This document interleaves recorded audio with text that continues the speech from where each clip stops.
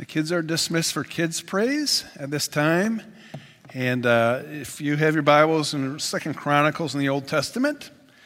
And before I get started, I want to introduce to you friends of mine here, Heather, Esau, and Zoe.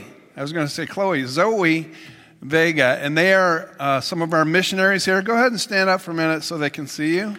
Yeah. They serve with Merge Ministries USA, and so if we want to take a mission trip, then we join them like we have in the past, I think twice, if not more. At least 2 times we've been in the Kansas City area, but they'll go anywhere to serve the Lord, and it's very exciting to do so. Well, when there are things being built, like restaurants in town, are being restored, like we're getting a pizza ranch, maybe. I heard rumors of that. We have a Starbucks here in town. I know other communities have other things going on, like Dollar General, I think maybe in Galva, maybe, or I don't know, different places, and Mound Ridge, and there's always improvements, and whenever there are things being restored or built, then people take notice. We get kind of excited. We have a hotel going up, and that's awesome. Well, 7 years, this temple was being built during King Solomon's day. And people were so excited. After 7 years, they dedicated this temple to the Lord. And King Solomon was presiding, as well as the priests and the prophets, and all of Israel showed up for this magnificent temple dedication. And as they called out to the Lord, as they were making sacrifices to him, then the fire from heaven came down right before their eyes, and they were amazed. And then they saw the glory of God fill the temple and around the temple.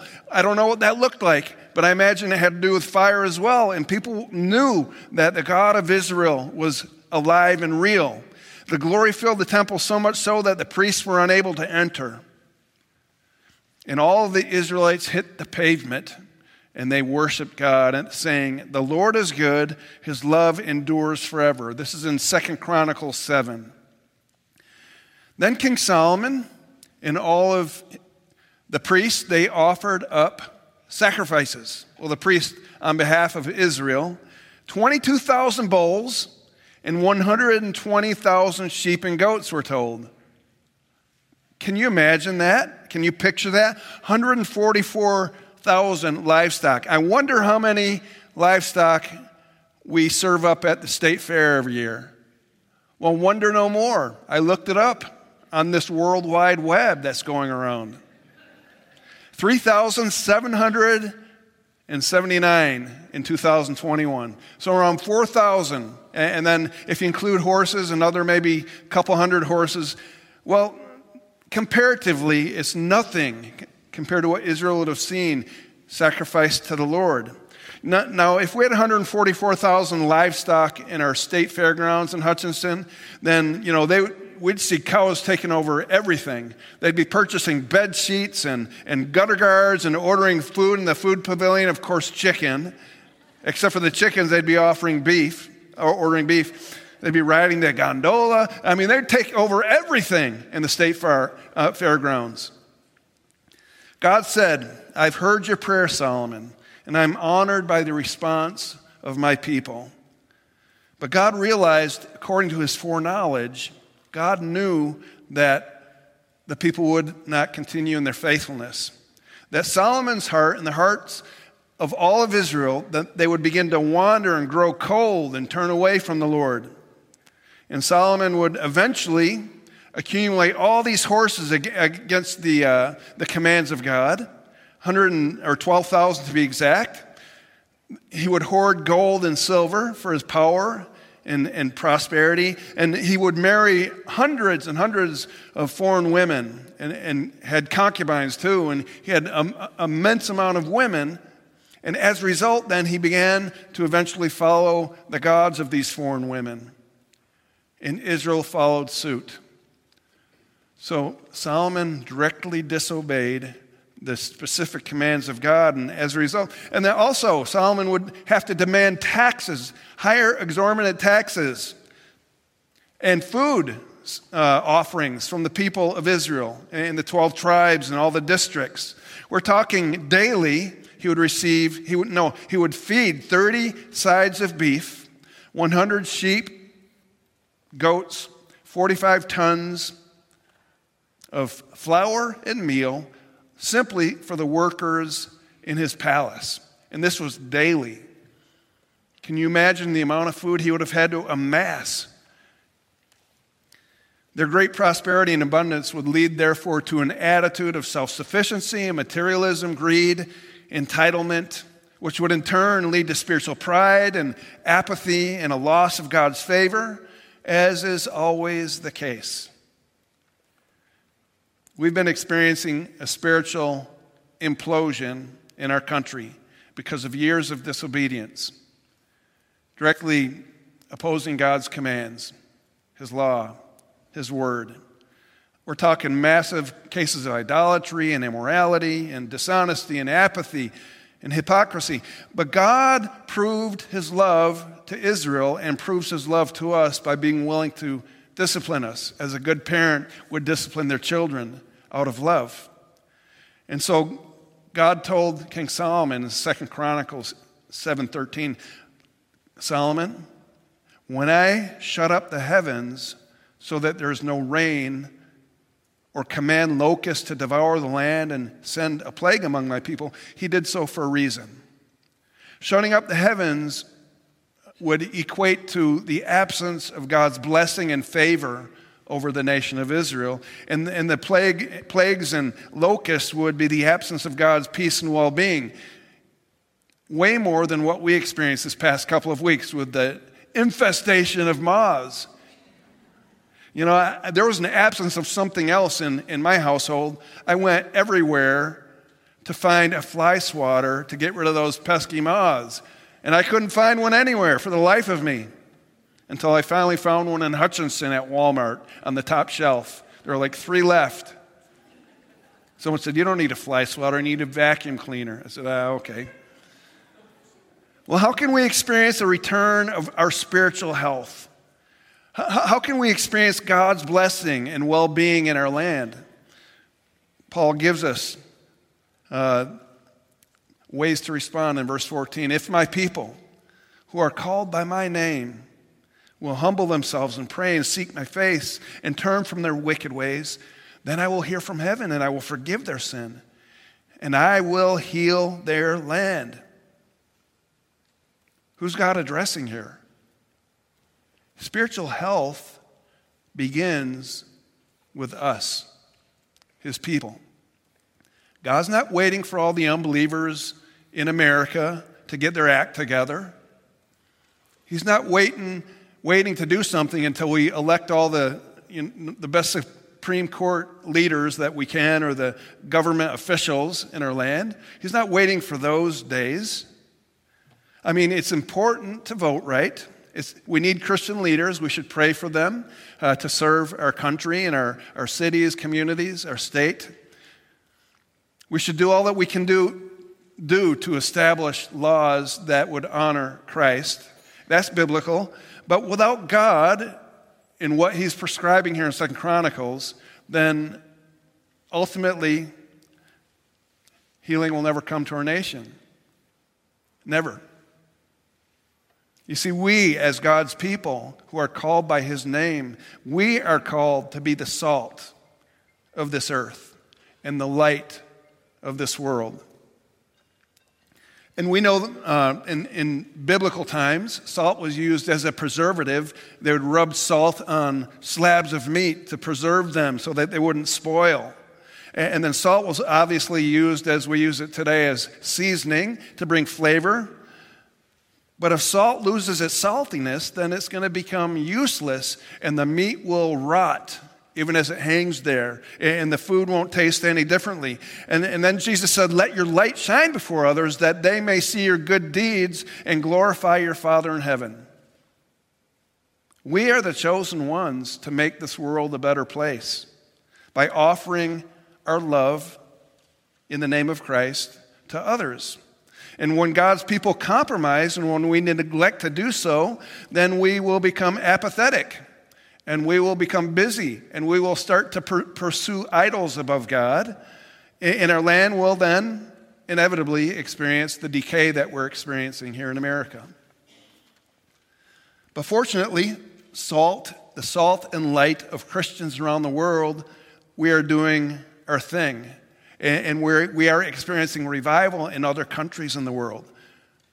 We're making a great impact on the world stage. For example, according to director of YWAM, Youth with a Mission, Fred Markert, his picture's up here, in his delivery to over 600 pastors in this conference, his title was What We Can Do About the Imminent Collapse of America. And this man has read over 1,000 books on the rise and fall of civilizations as a historian and as a scholar.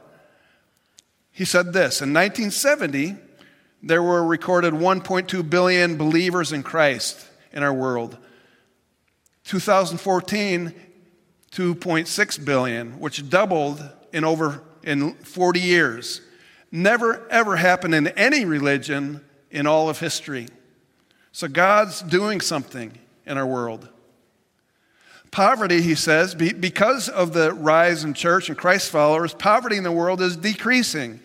1990, 52% of poverty.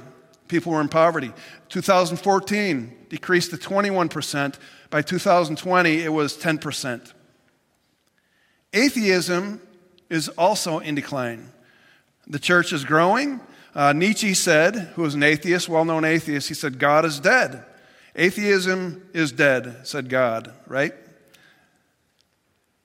1991, 4.4% were atheists worldwide. 2020, 2% declared themselves as atheists. And with this trajectory, by 2025, there will be 1.6 atheists in our world. Why? Well, because revival is taking place worldwide. It's breaking out in many countries since 1990, especially where churches are being planted. And even secular economists agree that Christianity is the reason that good things are happening. In fact, this atheist historian named Tom Holland, in his book called Dominion, How Christian Revolution Remade the World, he said the best thing that ever happened to the world is Jesus. He makes a better case for being a Christian than most Christians or pastors do. And he's an atheist. This interviewer was interviewing Tom Holland, and he said, but hey, you're an atheist. How can you make these claims? And this is what he said, quote, I've been impacted by this reality so much so that I've begun to attend an Anglican church in my British village. I'm discovering the warmth of God there and moving toward a faith in Christ. In America, on the other hand, in America, it seems that Christianity is in decline in many ways because of internal decay. In fact, of the 26 world powers in all of history, like the Roman Empire and the British Empire and United States, of all the superpowers in all of history, there are 26 of them. The average reign of this empire was 238 years. America is a few years past that 238. We're at 244. We're 6 years past our expiration for when a civilization should crash. If America were a piece of meat at Dillon's today, we'd look at the expiration date and throw it away. And so this guy, in the next slide, this guy, Fred Markert, he said there are 7 phases of a superpower. Of course, for America then, taking that as an example, in 1776 was the outburst stage, We are a new nation, and we're going to grow and celebrate. And then 1918, World War I, 1945, World War II, because we were on the conquering side, the conquest. And we exerted our power on a global stage, United States. The third phase is commerce. Because we are now the world global power, then our businesses and our economy became strong. And then in 1950, if you're born before 1950, you remember the good old days, right? A father knows best and leave it to Beaver in times like that. 1950, affluence, success, prosperity. And this is the most dangerous stage. because we have to pass the test of Deuteronomy 8, where God said to Israel when they were wandering in the wilderness, he said, I'm going to allow you to wander to test you in the wilderness to see if you'll obey me or not, because I'm right about to lead you into the promised land, land that I'm giving to you, with homes you didn't build and crops you didn't plant and berries you didn't plant or pick. It's for you, though. This is for you, but you have to pass this test of prosperity. The test of prosperity is harder than the test of poverty. Are you going to pass this test, or will you forget me, God says? And then comes the intellect phase, 1965, where our academiacs went nuts. And they began to make up things like, as we see today, there are now 107 different labels for genders today. And it's emanating from a lot of our universities being taught to our college students. Critical theory, where we begin to criticize our civilization rather than study the 100 greatest books of our foundation of our culture and our civilization. Now we're beginning to read critical theories, and not all is bad, but a lot of it is, because we're becoming very pessimistic and untrusting, which led to the phase we're in now, decadence, 1985 to present. Decadence, decay, high divorce rates, drugs, alcoholism, education, breakdown of the family, economic decline, decay. And then collapse is the final stage, the collapse of an empire. From the present to they're predicting 2029, unless revival takes place. Every other empire has collapsed. But if we experience revival, God says in His Word, then we need not collapse. And I don't know what collapse looks like. A well-known atheist and scholar and a historian from the East Coast, she happens to be a transgendered woman. You know what she's calling for? She's calling for our public schools to teach Christianity in the Bible again. What made her famous globally in her academia is that she proved that the last sign of every civilization just before it collapsed was the acceptance of transgenderism. Gender confusion, 107 different categories to gender in America today.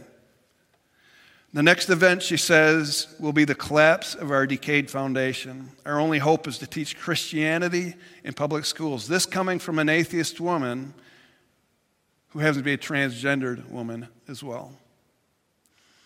So what exactly are we instructed to do if we're to prevent this and experience God's blessing in our part of the world, or anywhere for that matter? Well, He says 4 things. It's simple. Humble yourselves, If my people who are called by my name will humble themselves. God resists the proud, but gives grace to the humble, Peter says. Humble ourselves. It is our sin. It is our sin that is the issue. Not the sin of those bad, evil people out in the world. It is our sin. If my people who are called by my name will humble themselves. The London Times once asked a number of prominent Christian leaders to write an essay on what's wrong with the world. And one particular pastor, famous in England, G.K. Chesterton, he responded, "Dear sirs, I am sincerely G.K. Chesterton. I'm what's wrong." He had an attitude of humility. And that's what Jesus said in His first beatitude. Blessed are the, poor in spirit. We're going to continue our study in Sermon on the Mount after the Beatitudes now have concluded in a couple of weeks. But in the Sermon on the Mount, as I was reading up on it and meditating on it, I realized that Jesus, throughout the Gospels, He's confronting the religious leaders constantly. And He was addressing them in the sermon as they were listening in to this sermon. What Jesus was doing, He was raising the bar of holiness. Not so that we, as religious people, can hammer all the bad people, but He raised it to point to us as religious people that we don't measure up either. We all fall far short of the glory of God. So, for example, in the Sermon on the Mount, Matthew 5, you've heard it said that you should not commit adultery. Yes, I haven't committed adultery. I am a holy guy, right? But Jesus said, but I tell you that anyone who looks at a woman lustfully has already committed adultery with her in his heart. You think you're here? Oh. He raised the bar of righteousness and holiness to let us know that you need to maintain a humble attitude before me. Then rather than pointing our fingers at others, we'll approach others with the same unconditional love that we received from God when we were sinners and when we were running away from God. He pursued us, and we will do the same thing as Christ's body. To establish levels of trust with others with the hope and prayer that they will come to know Christ as well through our relationship with them. How can we expect that lost people will act any differently than they do? I mean, they're acting consistent with who they are, right? And if we're pointing our finger at them, if we're shaming them in order to win them to Christ, what we're doing, we're just stinking slamming the door in their face and getting them hopping mad at us. We need to establish relationships with people who are lost. Paul says they're not the enemy. It's the powers and principalities who are deceiving them who are our enemies. You know, they're not our enemy. Jesus died for these folks. So we should be wise in the way we act toward outsiders, Paul said. Make the most of every opportunity, Ephesians. In 1 Peter, Peter says, always be prepared to give an answer to anyone who asks you to give the reason for the hope that you have, but do this with gentleness and respect. How are we with people who we consider evil or depraved? Do we approach them with gentleness and respect? Humility. If my people who are called by my name will humble themselves, secondly, and pray. A pastor wrote about his tense leadership team meeting, his elder board meeting. He said apparently there was more agitation that night than agreement because after a lengthy discussion of disagreement, someone suggested, hey, time out. Why don't we stop and pray about this? To which another responded, has it come to that? Oftentimes, prayer is the last thing we consider. But our prayerlessness equates to pridefulness. Our praying assumes, though, a posture of humility and dependence on God. Lord, we need you. We need you. But sometimes we don't pray because we believe that our prayers really, if we're honest with ourselves, we don't believe they make that much of a difference. Our little feeble prayers. Well, Colin Smith, in his book, Unlocking the Bible Stories, he comes up with this illustration. He said, in my homeland, in Scotland, we are known for making whiskey, and whiskey is made by the process of distilling these liquids, and they're separated as they're boiling, and they're condensed at different temperatures, and when it's distilled, it becomes extremely potent. And then he says, let's think about prayer now. Our prayers might seem very feeble, but Jesus takes our prayers and he distills them. He breaks them down, and they come to him, but they don't seem powerful. But he takes them and he makes them powerful. He distills them. He purifies our prayers, and he makes them so powerful that he returns them to earth in something that's very powerful. The Apostle Paul said it this way in Romans 8. He said, he had a vision. When we pray and our prayers ascend to heaven, the prayers are mixed with incense in heaven, and then fire will fall from heaven to earth. That's a wonderful picture of what prayer does, isn't it? Again, God receives our prayers. He mixes them with his anointing power. He sends them back to earth. He purifies all of our mixed motives and all of our doubts and all of our disbeliefs. He takes our prayers, he purifies them, and he makes them effective on earth in a way that's more powerful than we could ever imagine. If my people who are called by my name will humble themselves and pray and seek my face. Thirdly, seeking God's face is the pursuit of intimacy with God.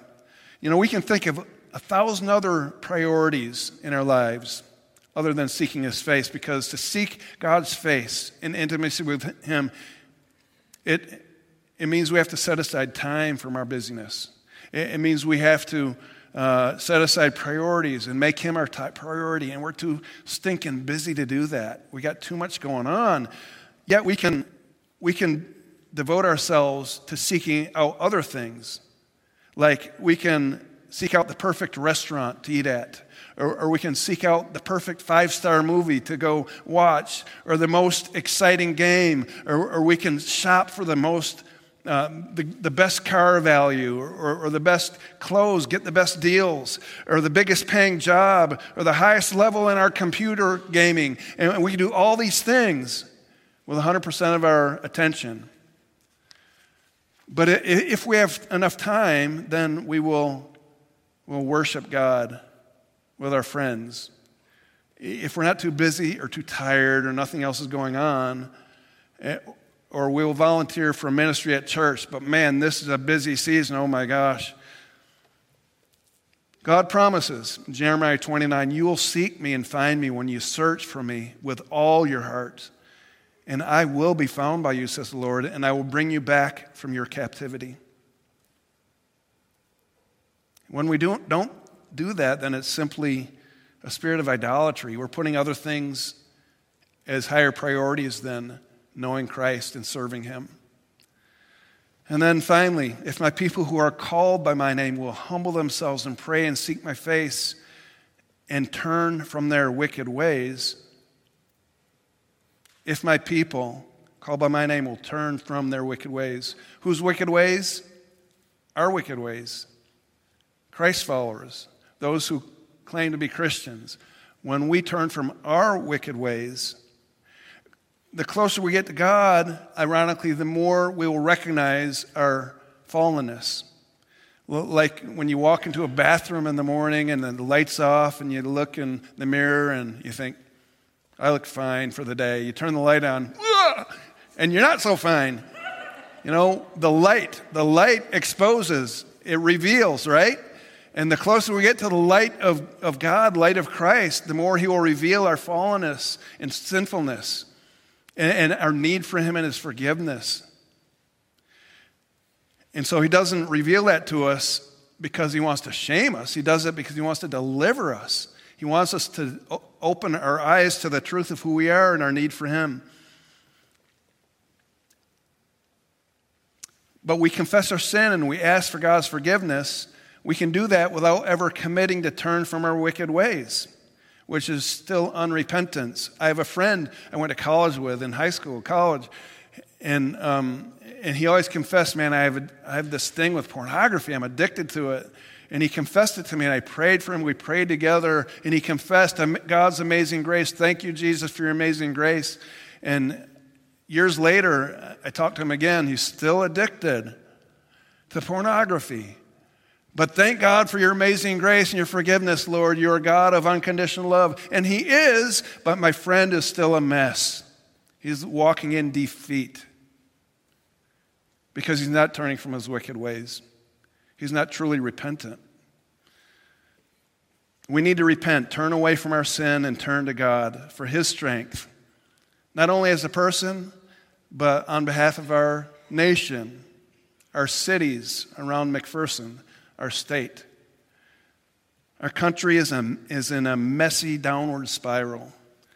But there are 4 steps that we can take to see a healing process, according to God. And they're all interrelated. One who is humble will certainly pray, and one who's praying will hopefully be seeking God's heart to know Him more intimately.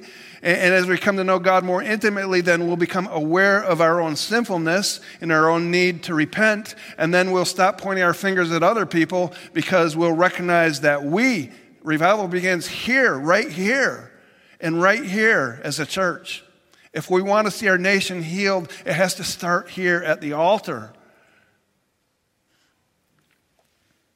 Asbury Revival, Asbury College, they experienced this on their campus. And enemies on campus, they were hugging one another.